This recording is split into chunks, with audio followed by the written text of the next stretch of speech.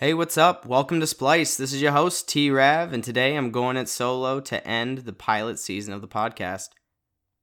I'm going to touch on New Year's resolutions and then go through some highlights and lowlights of 2018 as I see them in a segment called Left Right, and then finish by taking a brief look at the pilot episodes of the Splice podcast.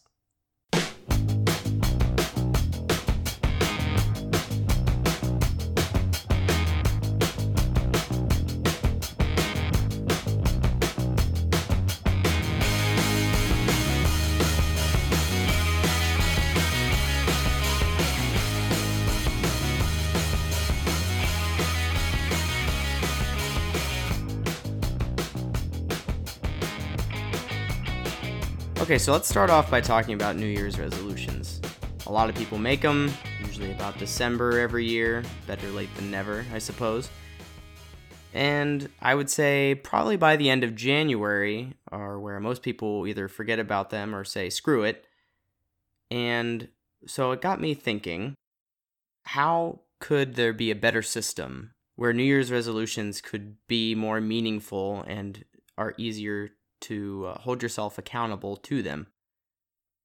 So my suggestion is to make a New Year's resolution where you are actually passionate about the thing or said thing that's in your resolution.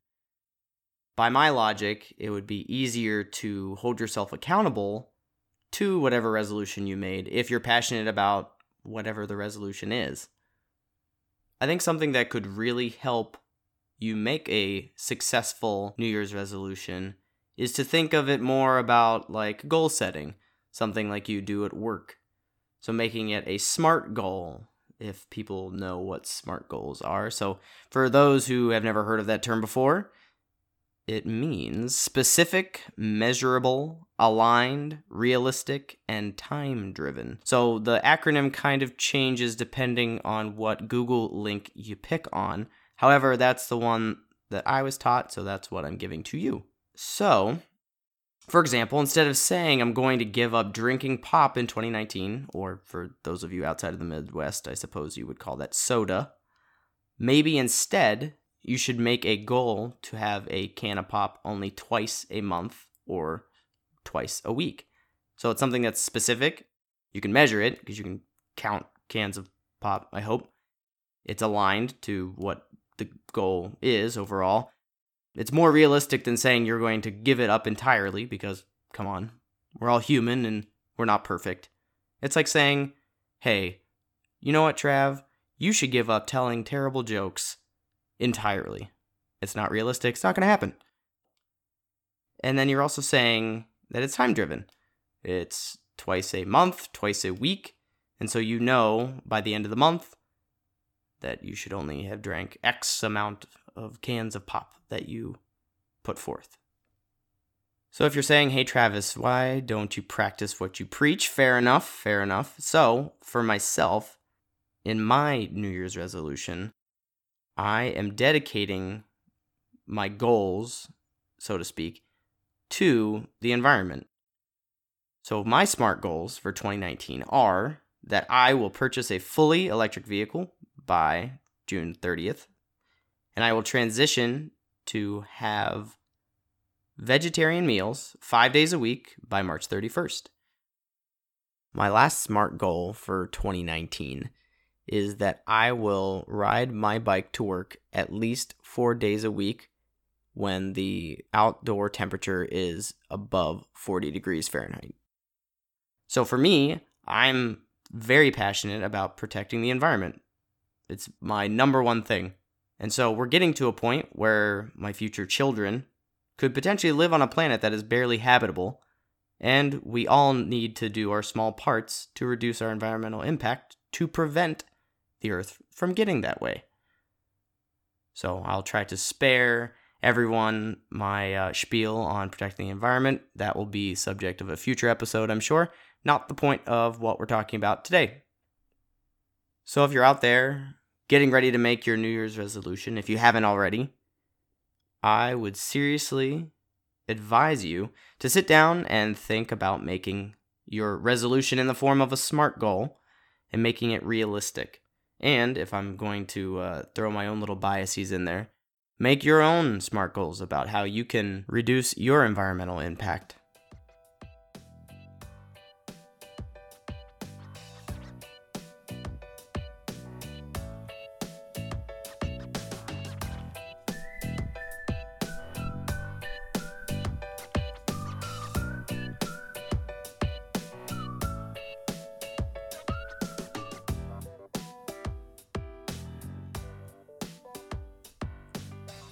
Okay, so now I want to shift gears to talking about some of the events that happened in 2018, a sort of year-in review, if you will. And I was thinking about what would be the best way to talk about the events of 2018, both good and bad. And I finally came across the perfect idea. Treat it as if I was using Tinder or Bumble or whatever other dating app you use. So this segment will be called Left Right, and the overall premise will be that if it was a good event or something that was overall positive that I think happened in 2018, I would swipe right to it. And if it was a negative event of 2018 or something that I didn't like about the year, I would swipe left to it. So I'm going to do a few of each, and then we'll end on a positive. So, this is Left Right.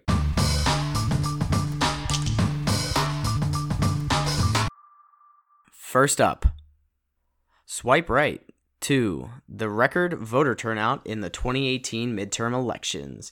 We had a historic amount of women and minorities elected to public office, and that is something we all should be proud of. A special shout out to the people who really came in the clutch. Millennials and young people, thank you for coming out of your safe spaces just long enough to cast a vote. Swipe left to President Donald Trump trying to say the word anonymous.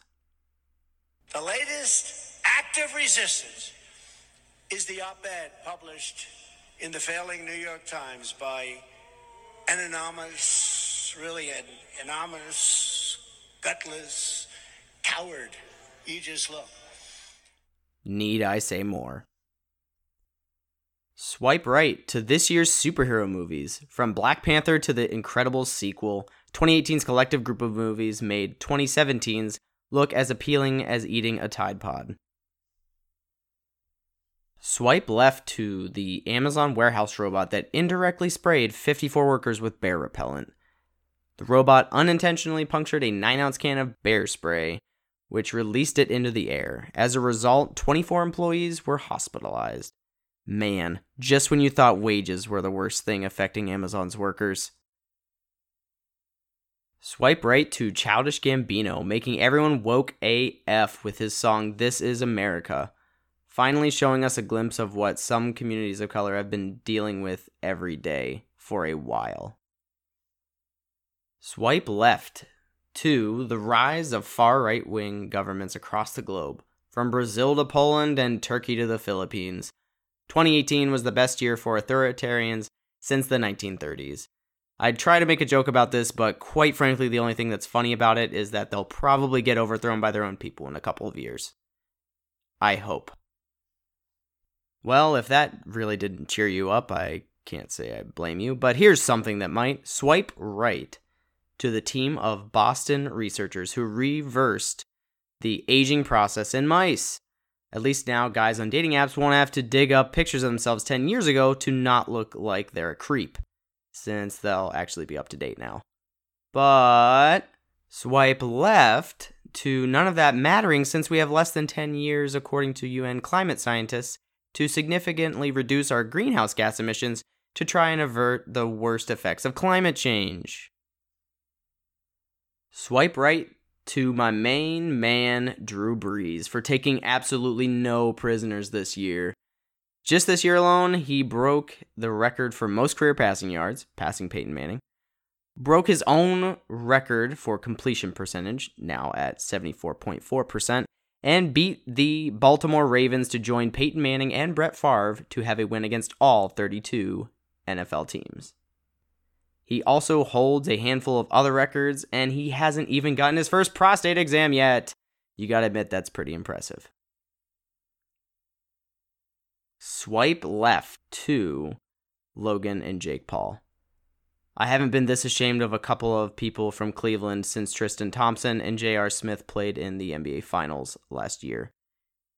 I think in the end, they will probably be more like the Menendez brothers rather than James and Dave Franco. And last but not least, I promised to end on a high note, and I think we should get right onto it. Swipe right to the hashtag #MeToo movement gaining momentum in 2018. It's good to know the only button that Matt Lauer will be pressing from now on is the doorbell to his now ex-wife's house to drop his kids off after his court-ordered weekend per month.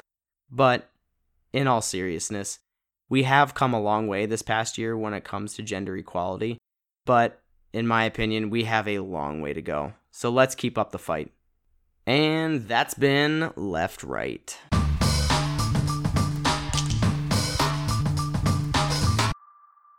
Now let's move on to the final part of this episode. This part is for you, the listeners, and you might be thinking, well, isn't this whole podcast and all the episodes for the listeners? Well, you'd be right, but this is where I'm specifically talking to you, the listeners. Like any good host, I want to know what you liked and what you didn't like about this podcast, about any specific episode, and in general, how can I make the podcast better? So throughout this pilot season, or season 1, we've tested out different formats, different segments, from panel discussions to monologues to one-on-one interviews and some little funny joke segments. I wanted to use season 1 to try and test out what worked, what didn't work, what I felt comfortable with, and finally to see what people liked the best. So I'd like to ask you all some questions to get your brains churning, to get you all to think back to episode 1, 2, and 3, and even this one. So the first question is, what was your favorite format for the show? And a follow-up to that, what piece or pieces of an episode did you enjoy? How was the music? Was it too much? Was it too boring? Too much rock and roll? Not enough rap? Not enough country? Were the topics relevant to the theme of the show? That overall theme being bringing multiple viewpoints together into one conversation and having difficult conversations. Finally, what can I do better as a host? As most human beings, I am far from perfect. That being said, I truly want some constructive criticism from all of you so that I can make the second season even better. You might be asking, well, how can we submit our feedback? Well, that is something that if you listen to the end of every podcast, you should know. But I'm happy to remind you. Please send an email to splicepodcast@gmail.com. And I think we've done enough looking back in this episode, so I think it's time to look forward now. So with the feedback I get within the next couple of months, I'm going to plan episodes for season 2. I wanted to start off the podcast on a lighter note with some of the topics discussed, especially while I was getting warmed up to podcasting in general. So that's kind of season 1 in a nutshell, is kind of avoiding dicey subjects and things that could cause people to argue for the entirety of the episode. However, my goal for season 2 will be to turn things up a notch and really get to important issues that people don't see eye to eye on, and especially issues that are important to me. I must say, with a little bit of bias, that the best news of all is that season 2 will be on multiple outlets in addition to YouTube. That's right. Coming to your neck of the woods in season 2, Splice Podcast will be on iTunes and Google Play. So with that, I want to remind everybody again to send in your feedback in one form or another. Shoot a note to splicepodcast@gmail.com. And I also want to thank everyone who dedicated some time to listening to the pilot episodes this season. Also, special thanks to all my friends and family that helped me produce the episodes. I'll see you next season.